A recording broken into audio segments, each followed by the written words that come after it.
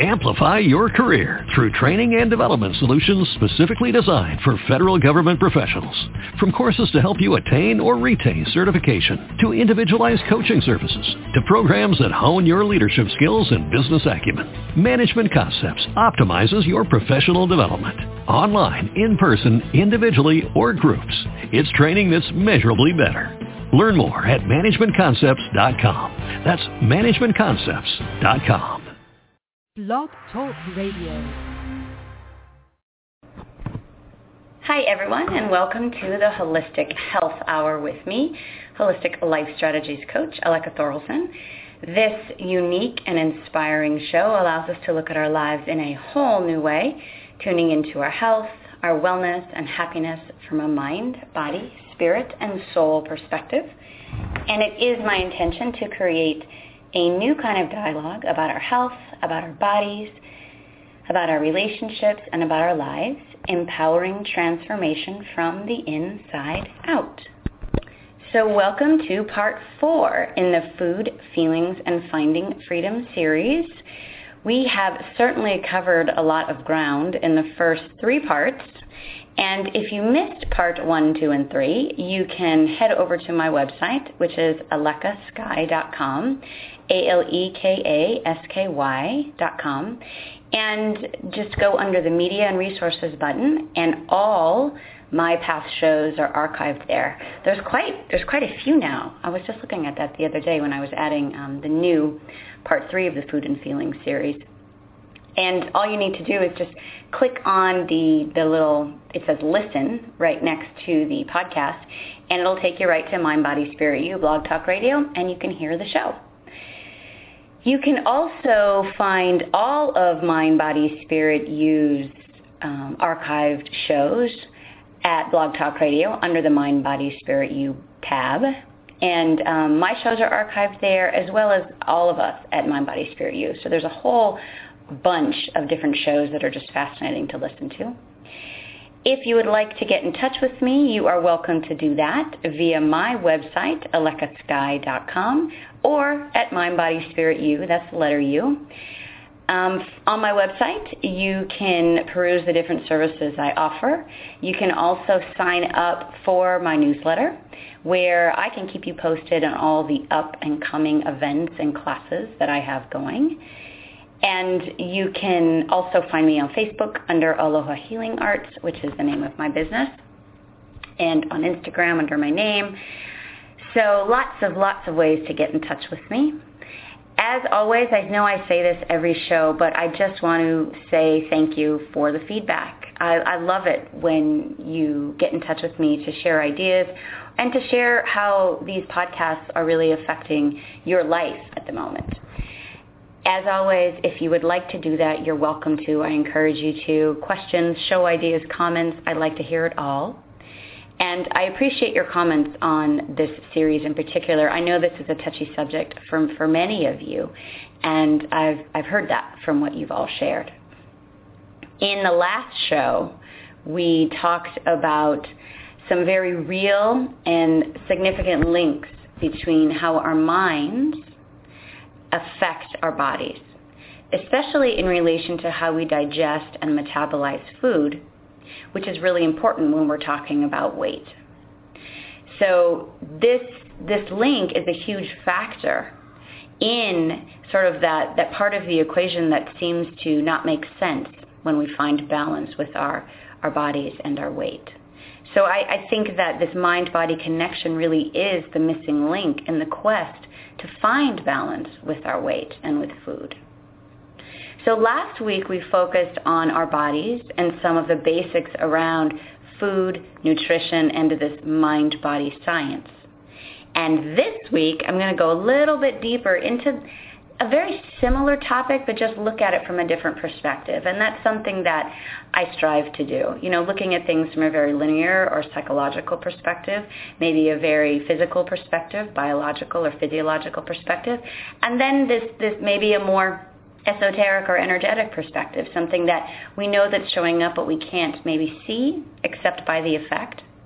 So looking at an issue from all angles, I think, is really vital to really understanding how it shows up in our lives and then how to move through it in a really empowering way. So this week, we're going to look at just how what we believe, what we think about, has a direct effect on our experience of the world, and most specifically, how what we believe affects our lives and our bodies, since that's what this series is really highlighting. So that's where we're going today. And I think there's a lot of information here, so I'm going to try to get it all in. Again, this show is not a live show. Some of you have asked me about that. And yes, I do want to do live shows sooner rather than later, but I'm going to get through this series first. And again, if you have questions, just send them to me and I can answer them on the air. So I'm not live tonight, so if you're listening, at this moment when the show is live, I'm not live. But you're welcome to contact me via the Blog Talk Radio chat that I have going. I will be in the chat room answering questions during the show. I just won't be taking callers. So to start the show, have you heard the phrase? You probably have, if you're listening to this show and interested in this genre of work. Have you heard the phrase, what we believe, we perceive? You probably have. If you're at all familiar with the current self-help genre that is ongoing, you've probably heard this phrase. But what does it mean, and is it even accurate? And how does this apply to our physical world and our bodies? And understanding it, will that help us to heal our relationship with food or our weight or our bodies? We're going to go deeper into those questions and how just that phrase, what we believe, we perceive, affects our relationship with our bodies. So we're going to look at those questions because this is what tonight's show is all about. So what we believe, we perceive. You might have heard this phrase in relation to another sort of buzzword that is in the New Age thought, which is called manifesting. I know you've heard that one. It's a big one, right? I manifested that. You manifested that. Why did you manifest that? I just need to manifest this. Manifesting is a popular, albeit confusing topic that often gets taken out of context much of the time. I don't know if in the way it's used most often, if it is actually accurate to the meaning that it actually has. It often shows up in self-improvement circles and books, and the movie The Secret, it was all about this concept of manifesting. And while I think it is valid, I also think that the ego loves nothing more than to appear spiritual. And thus, it can easily hijack this phenomenon of manifesting. And it can really distract us spiritually by bypassing vital information that we really need to pay attention to. So, current quantum theory is certainly validating that we do, in fact, have quite a bit of accountability for what shows up in our lives. In other words, we do have a tendency to manifest things. We have co-creative power in our lives. And if you've heard me speak before, you know that I really come from the premise that life is a dance of fate, which are things that we may not have control over. So this defines the parameters of our lives. Perhaps our gender or where we were born or our parents. Fate, and some things that happen to us. This is things we may not be able to change. And then we have destiny, which is our free will and our choice, and how those things affect our world. So as a metaphor, fate would be the cards we are dealt, and destiny is how we play the cards. And it's within destiny that the concept of manifesting becomes evident. This is where we do have more accountability for what shows up in our lives. maybe more than we have ever contemplated before. So understanding fate and destiny is really critical to looking at our lives in a whole way. So if we really have this power of creation, which we do, and perhaps it's more than we even think we might have, perhaps these powers of creation is even more than we have contemplated previously. In other words, what we believe we perceive. How then can we utilize or harness this power to animate the most empowering and purposeful and authentic reality possible? So this is where the concept of manifesting really comes into play. But I think it's important to understand what this is. So from a quantum science perspective now, how does this work? One of the ways that this concept of manifesting shows up, and I'm really going to talk more about filtering rather than resonance, although I do mention resonance in a past show. I believe I talked about it in the affirmation show. I'm going to start here.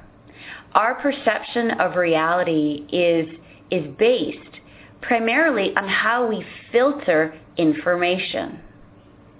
This is important. I don't know if this is information you might have known, but our brain gets bombarded by at least 2 billion bits of data every second.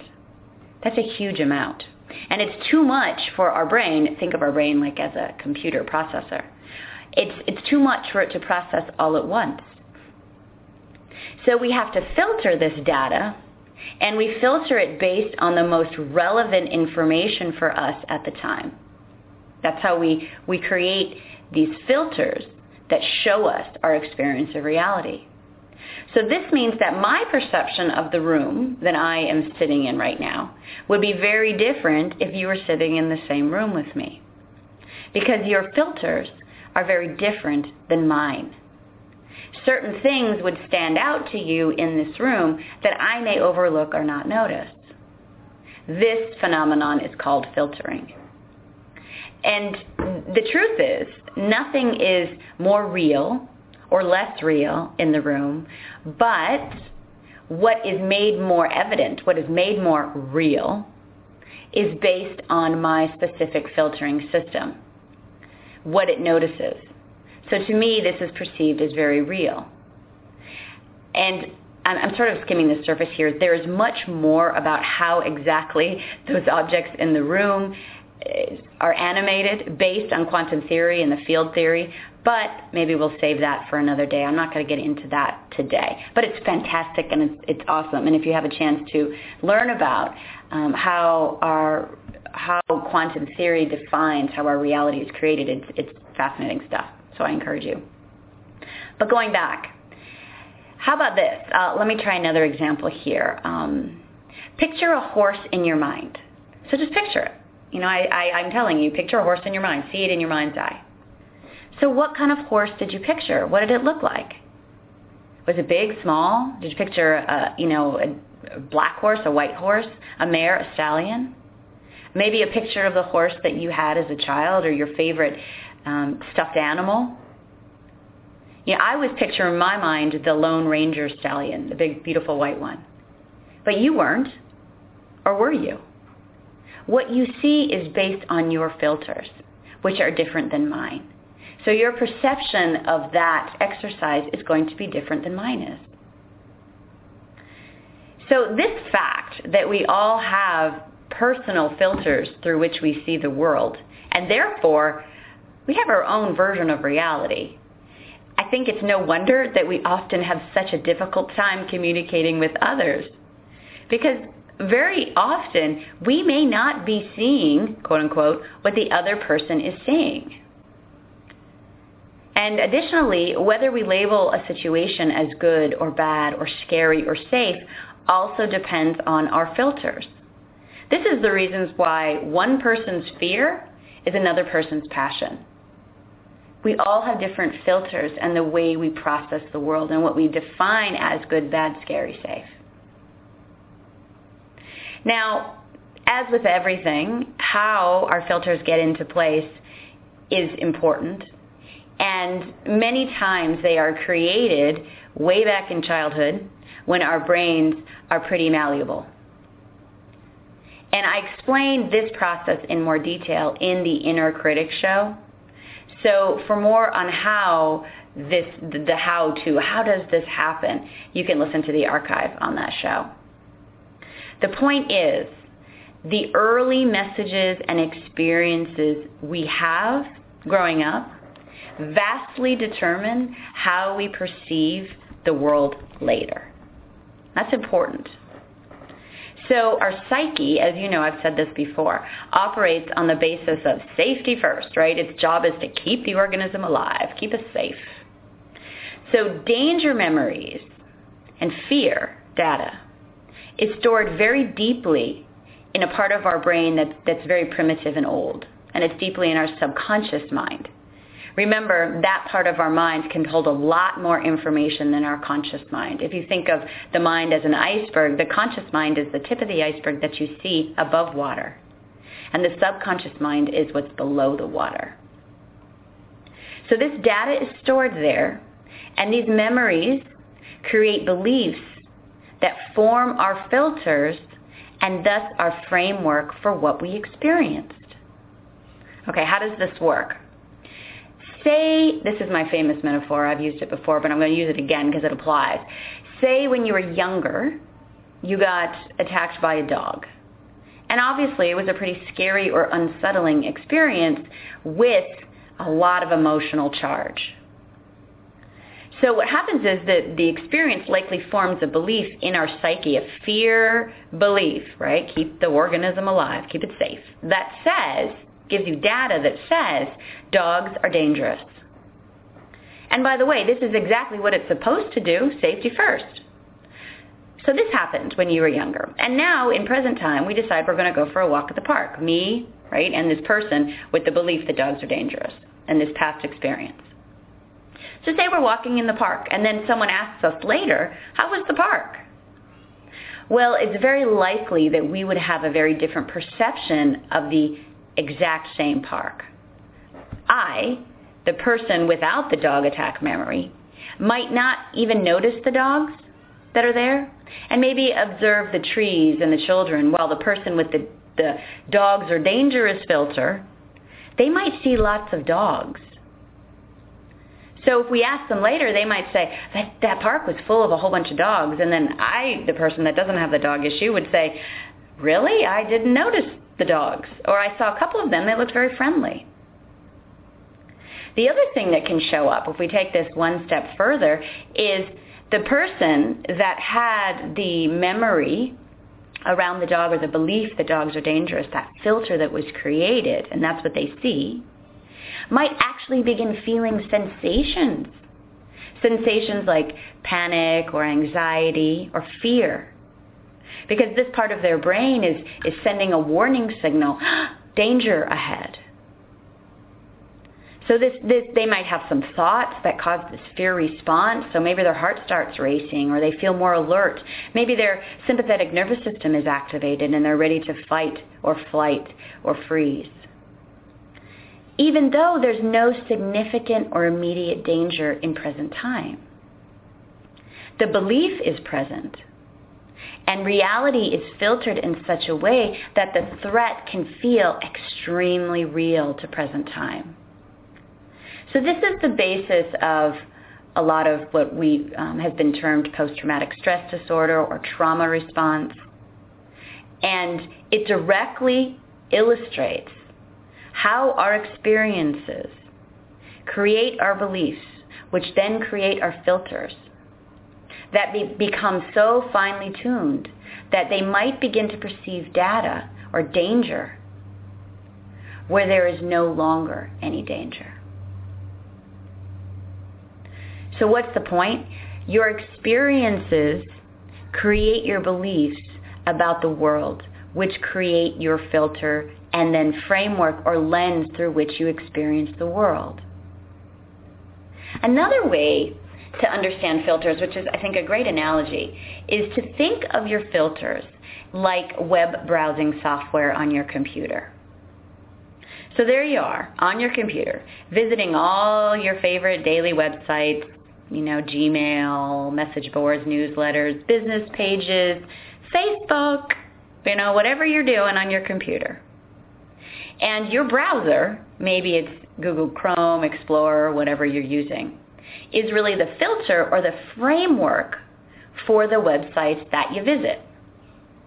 In other words, your browser provides the structure for their display. And what's interesting is websites can look very different depending on the browser that you choose. So this is the same way our filters work. The same is true for the way we perceive our lives. Different filters equate different experiences. Another aspect of this law is the law of resonance. And I'll just hint on it real quickly. I go deeper into it in other shows. But this law says that energy animates like energy. And this is otherwise known as one of the facets to understanding the law of attraction and manifesting. This shows how our beliefs tend to animate similar energy of the belief.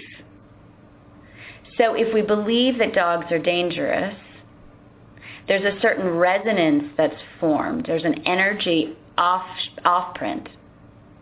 And then that attracts similar energy. So we tend to experience more situations like that. The important thing to note here is that we do not attract or create in our lives what we want, but we create what we really believe about our world. So if we feel like we would love to release weight, and that's not happening, or we would like to find balance with our bodies, and that's not what's showing up, then we have to go to the level of belief. So bringing this full circle to go deeper into that, it's critical to note that our beliefs do not just dictate what we see and experience in our surrounding world, so our external world, but they also create the very framework for our inner reality, what shows up in our bodies. And this is an important point. So we talked about how our beliefs and our filters can create what we see and experience outside in our world. But how about how those filters and beliefs create our experience in our inner worlds, in our physical bodies, what we maybe can't see? Our beliefs can actually affect the very framework and operation of ourselves. Now, there was an amazing project called the Human Genome Project, which was launched in 1990, and it was completed in 2003. And the mission of this project was to really map out all human genes and their interactions, which would help serve as the basis for understanding disease and virtually curing any disease. So that was the intent. However, not only did they realize that the human body consists of far fewer genes than previously believed, they also discovered that these genes do not operate as they had previously predicted, which is very cool stuff. Scientists discovered that about 90% of our DNA has no real, quote-unquote, function. In other words, meaning the scientists that discovered 90% of our DNA has no real function, they don't have an understanding of why it's there. So the emerging science based on this premise, called epigenetics, which is beyond genetics, it's taking it a step further, kind of like how quantum physics takes physics into what's beyond what we can see, into very, very small matter. Epigenetics takes genetics into a whole other place. So this new science denotes that heredity accounts for about 25% of our health issues. So what about the other 75%? There has been some speculation and theory that this apparently useless, quote-unquote, 90% of our genetic makeup, that we don't know what it does, It might hold information about this other 75%. Many scientists now are confirming this in different ways and theorizing that this area, this lost 90%, really is the area that houses our beliefs, our deep core beliefs, and even our filters. And maybe even this soul or Akashic memories. I've read some interesting study on that, which have direct influence on our physical bodies. I read this the other day, and it was fascinating. Current linguistic research has confirmed that our DNA is not only responsible for the construction of our body and our cells, but also serves as data storage in communication. Fascinating. So this emerging science is concluding that what we believe and even what we tell ourselves, communicate to ourselves, has a direct effect on our cells and our physical health. Now, how this works is a science all into itself. It's very fascinating. The new science is denoting that each cell membrane has specific receptors that pick up various environmental signals. So there's these little things on the outside of cells that sort of like a lock and key picks up environmental signals this way. And these receptors control the reading, quote unquote, of the genes inside your cells.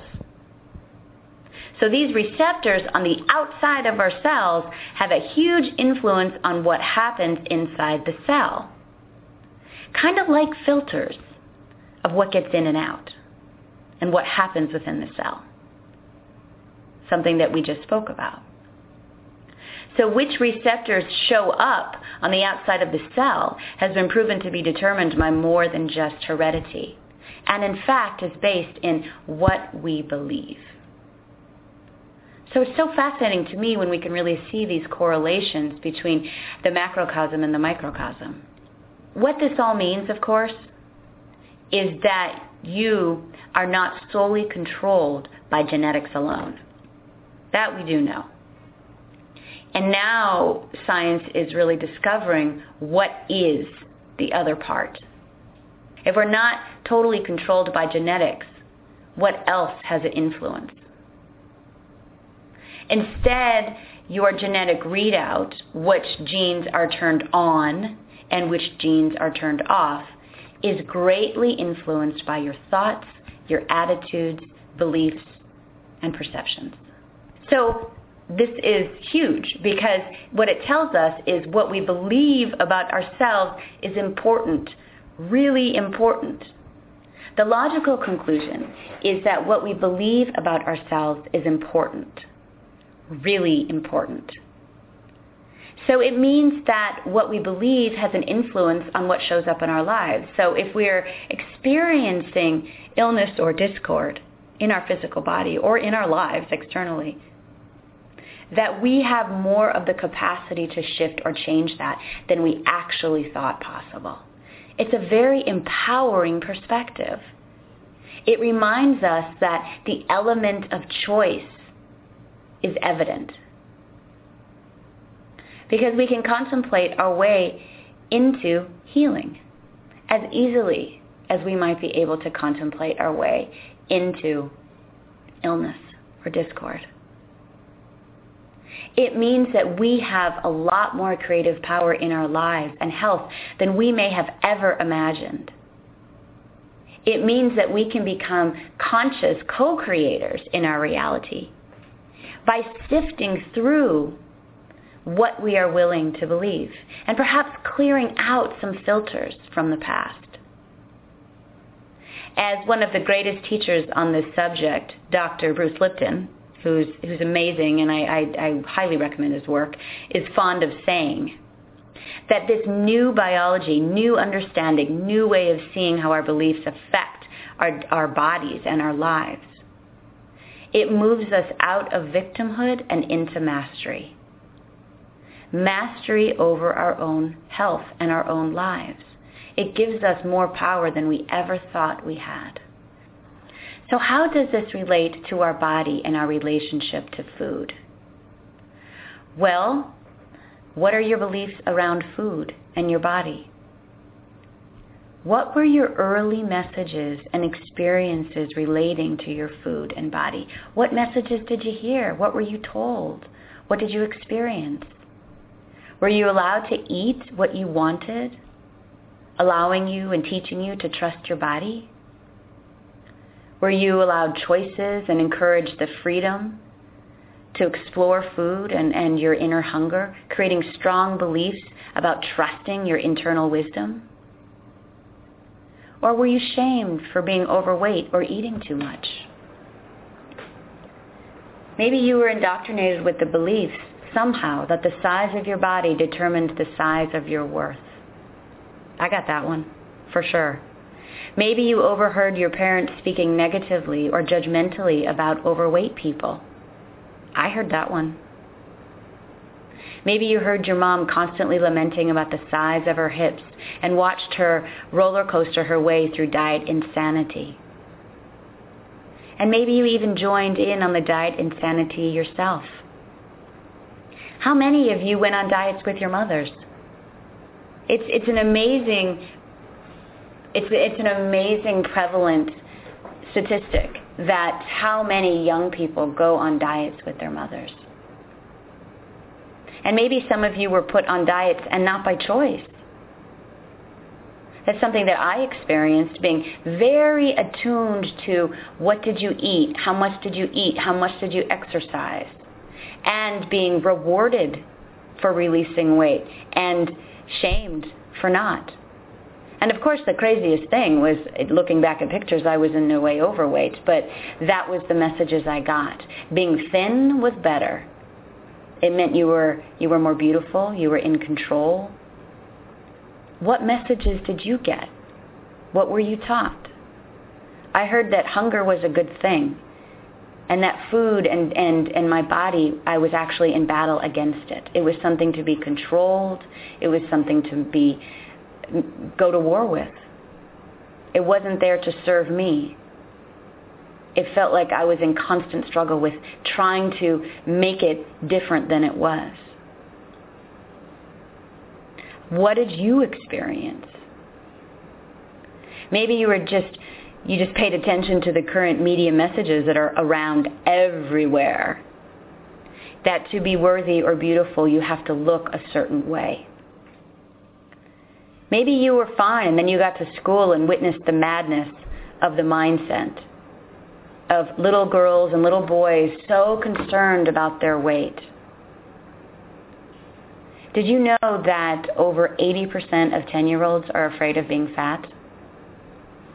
And by middle school, 40 to 70% of young ladies are dissatisfied with 2 or more parts of their body.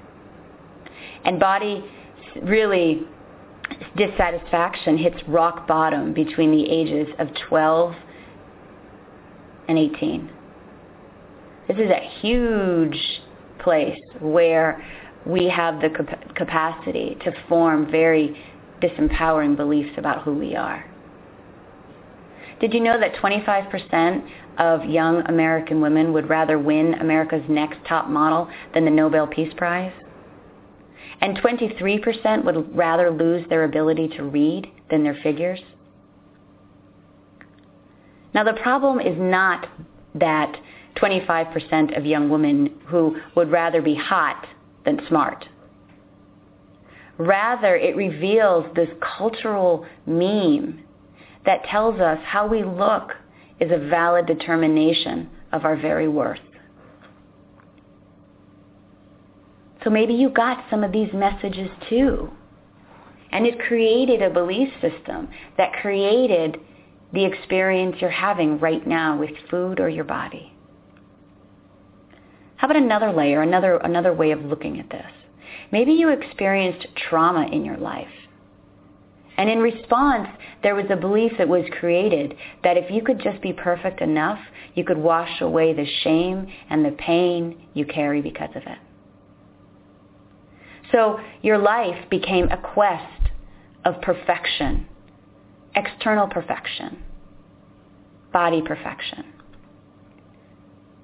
Or maybe you experienced sexual trauma or abuse and you have the belief that being thin is actually a dangerous liability. So there's a belief that's deeply embedded in your subconscious that you protect yourself with weight, hoping to armor yourself from ever being hurt in that way again. Our beliefs create our filters, which would create our experience of our reality. And the honest thing, the honest truth here, is that we have dirty filters. We are not seeing ourselves as who we really are.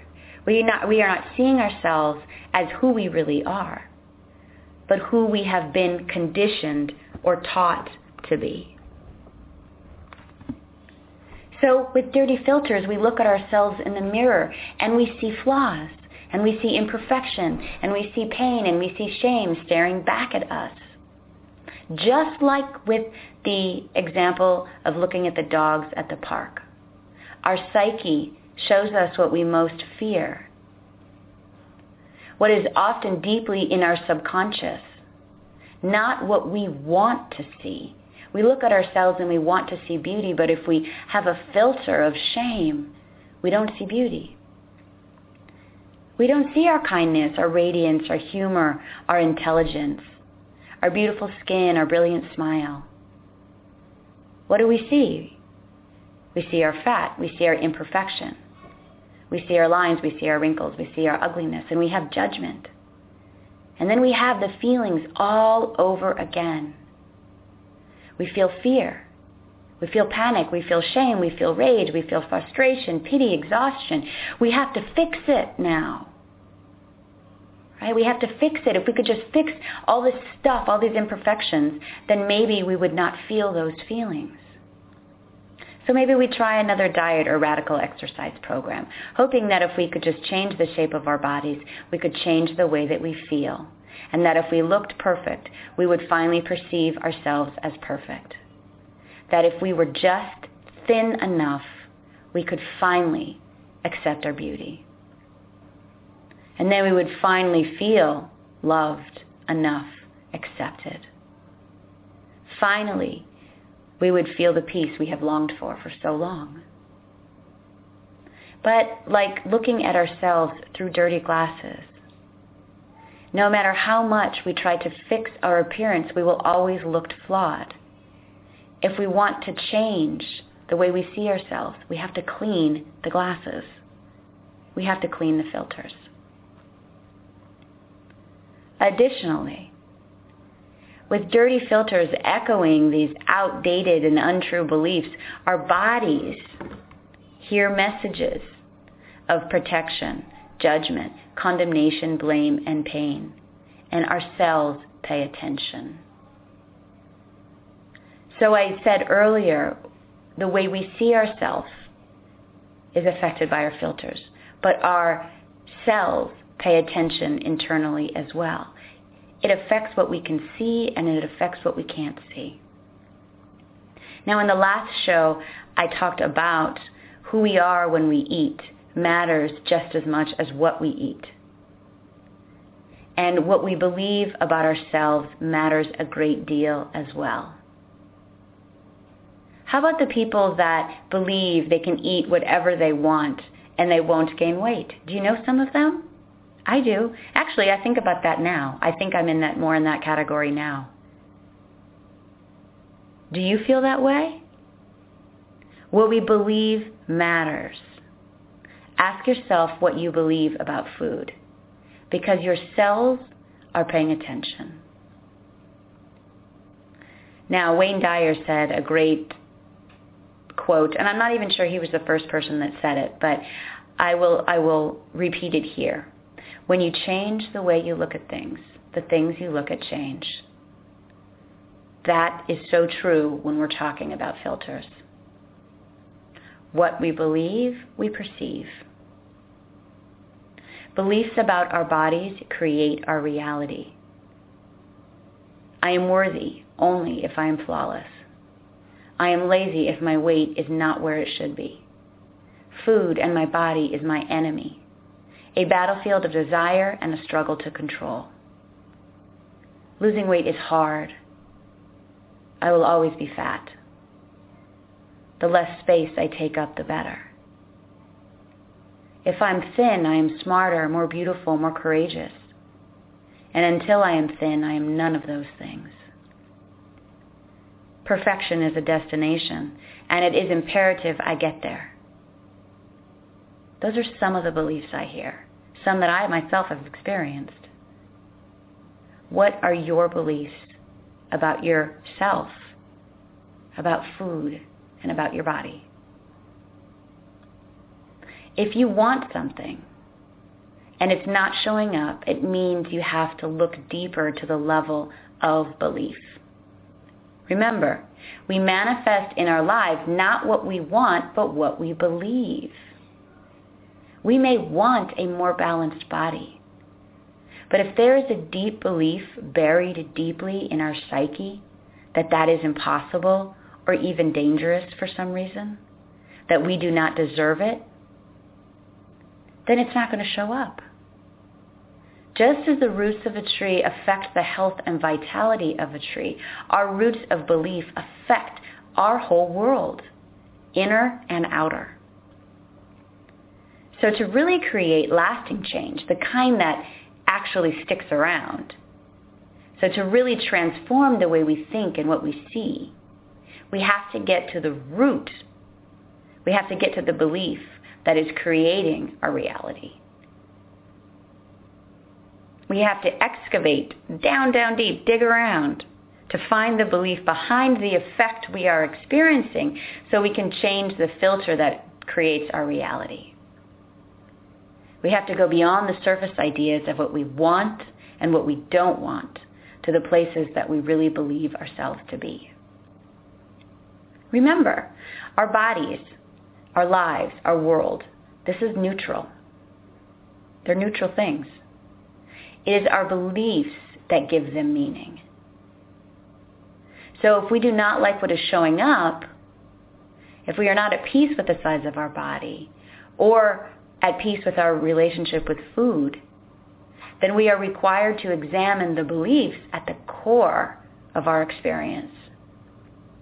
We have to change the way we see the world in front of us by changing what we believe about it. Now this may be easier said than done, perhaps.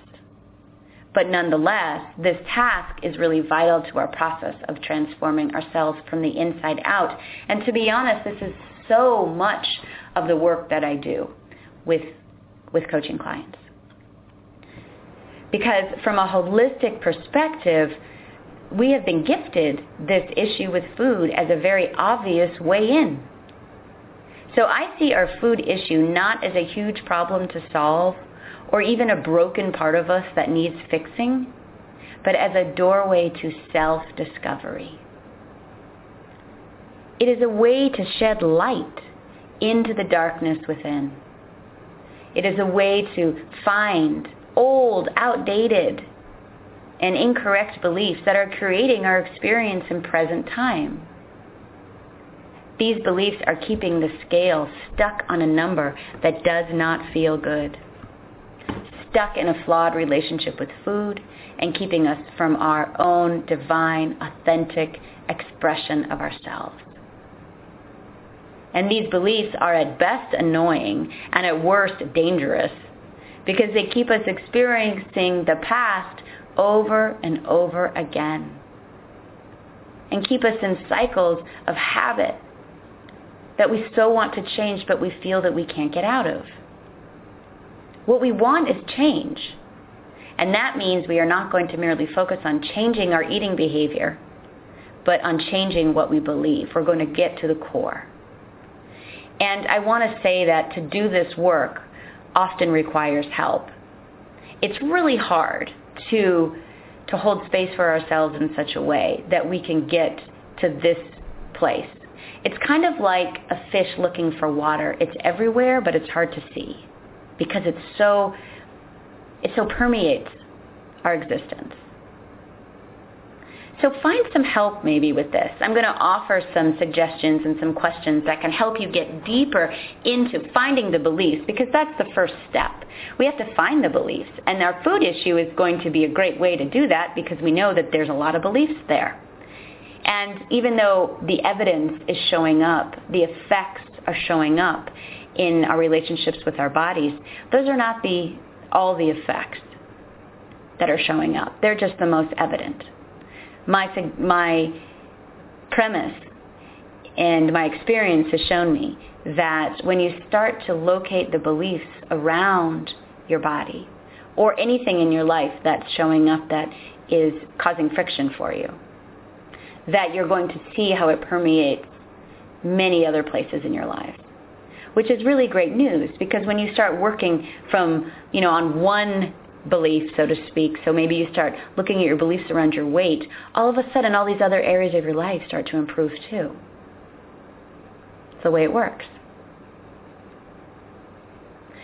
So I'm going to encourage you to find some help to be able to support you to do this. And the other thing I want to add is changing beliefs are entirely possible. You actually can change these beliefs that we're locating. And I know because I've done it, and I know because I've coached many, many, many people to do the same thing. But it does take some digging, and it takes some feeling, and it takes some practice, and it takes some repetition.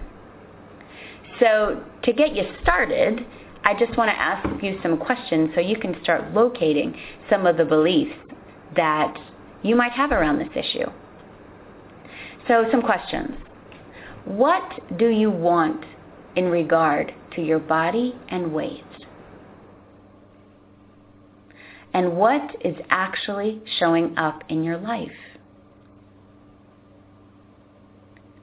So looking deeper at this misalignment between what it is you want and what it is that's showing up can really help you to start locating some of these deeper beliefs. What does your family history or patterns say about your beliefs, about yourself and food? In other words, what messages were you given as a child around this? You probably still have many of them. What do you believe about your weight, about food, about yourself? What do you believe about thin? What do you believe about the word fat? This is all good information. Where did you first hear the beliefs that you are locating? Who said them? What kind of eating habits did your parents have? And do you see similarities in your patterns today? Were family dinners pleasant, fun, or were they stressful? Locate the family food memories that you have. Did you get the message that food was or is a reward, a punishment, a sense of competition? What were celebrations like around food for you? And how about your body? Did you feel judged for your size? Rewarded? How so? What was said? And do you keep saying those same things to yourself now? How did your mother or father feel about their bodies? What messages did you get around that? Do you tell yourself similar messages now? And how about advertisements or social messages? What do you recall about those regarding food or body weight? How do they affect you now? And here's a few statements that you can complete that might help you as well. I believe that I am. I believe that my body is. I believe that my eating problem is. I believe the cause of my eating problem is. I believe food is. I believe my life is. Lots of questions to contemplate. Great thing to journal on. Take some time. The great thing about archived shows is you can go back and replay those. If you want those questions in email form, contact me. I will send them to you. If you have questions or thoughts that you want to share about some of those, they will reveal the beliefs that are creating your experience now, for the sole purpose that you can finally undo them and take your power back. Because how we eat and the shape of our bodies are a direct reflection of what we believe we deserve, whether that belief is conscious or not. In other words, our relationship with food is a reflection of our relationship to what we believe about ourselves and what we deserve. And this is a huge concept to grasp, because who we actually are and what we may believe about who we are is likely misaligned. Because in truth, we are whole beings of love personified. I'm reminded of that we are spiritual beings having a human experience. And we are a mix of shadow and light and flaws and triumphs. And we are all perfectly imperfect. When we connect to this knowing, really connect to this knowing, we create a space for love and acceptance and compassion for ourselves. We create new beliefs based on love, acceptance, and compassion. Everything we do is from this place, and our perception of the world shifts. Our framework need not only focus on fear. And our cells, inner, outer, everything, pay attention. Who are you without the belief in your inadequacies, without the belief of powerlessness, and without the belief that you are unworthy? Who are you without those?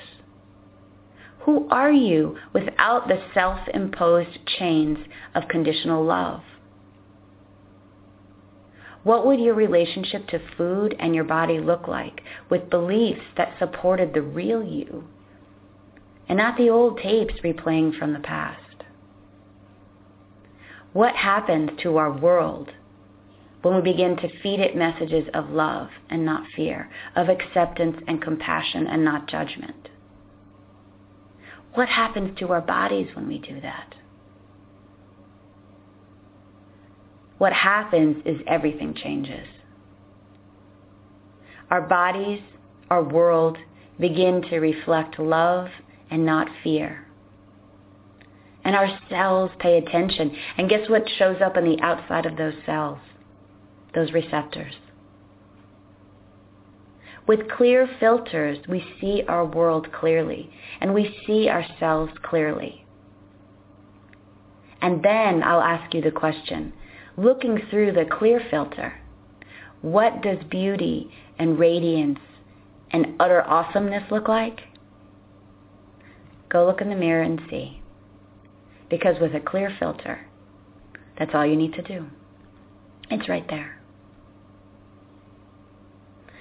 I hope that this was educational around what we believe affects so much of our bodies and our lives. Of course, when we're looking at any issue, and this issue in particular, we want to see it from all angles. We want to be able to really look at it from the physicality, from the mind, from the psychology, and from that energetic perspective. I think when we can really do that, then we can really start to understand it. There has been so much ground covered in this series thus far, and I hope you have been able to apply some of it to your life. So please share with me questions, thoughts, comments, how you've been working through this, what's been coming up for you, anything that you're discovering. I appreciate you listening. I appreciate all of you that keep showing up, and I will continue to do the work that I do. Until the next time, take care.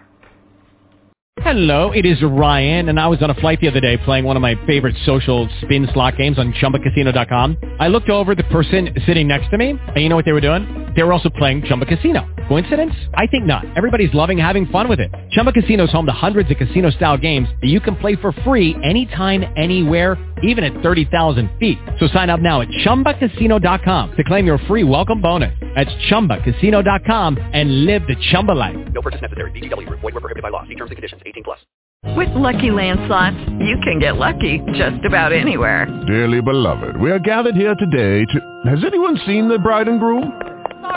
Sorry, we're here. We were getting lucky in the limo and we lost track of time. No, Lucky Land Casino, with cash prizes that add up quicker than a guest registry. In that case, I pronounce you lucky. Play for free at LuckyLandSlots.com. Daily bonuses are waiting. No purchase necessary. Void where prohibited by law. 18+. Terms and conditions apply. See website for details.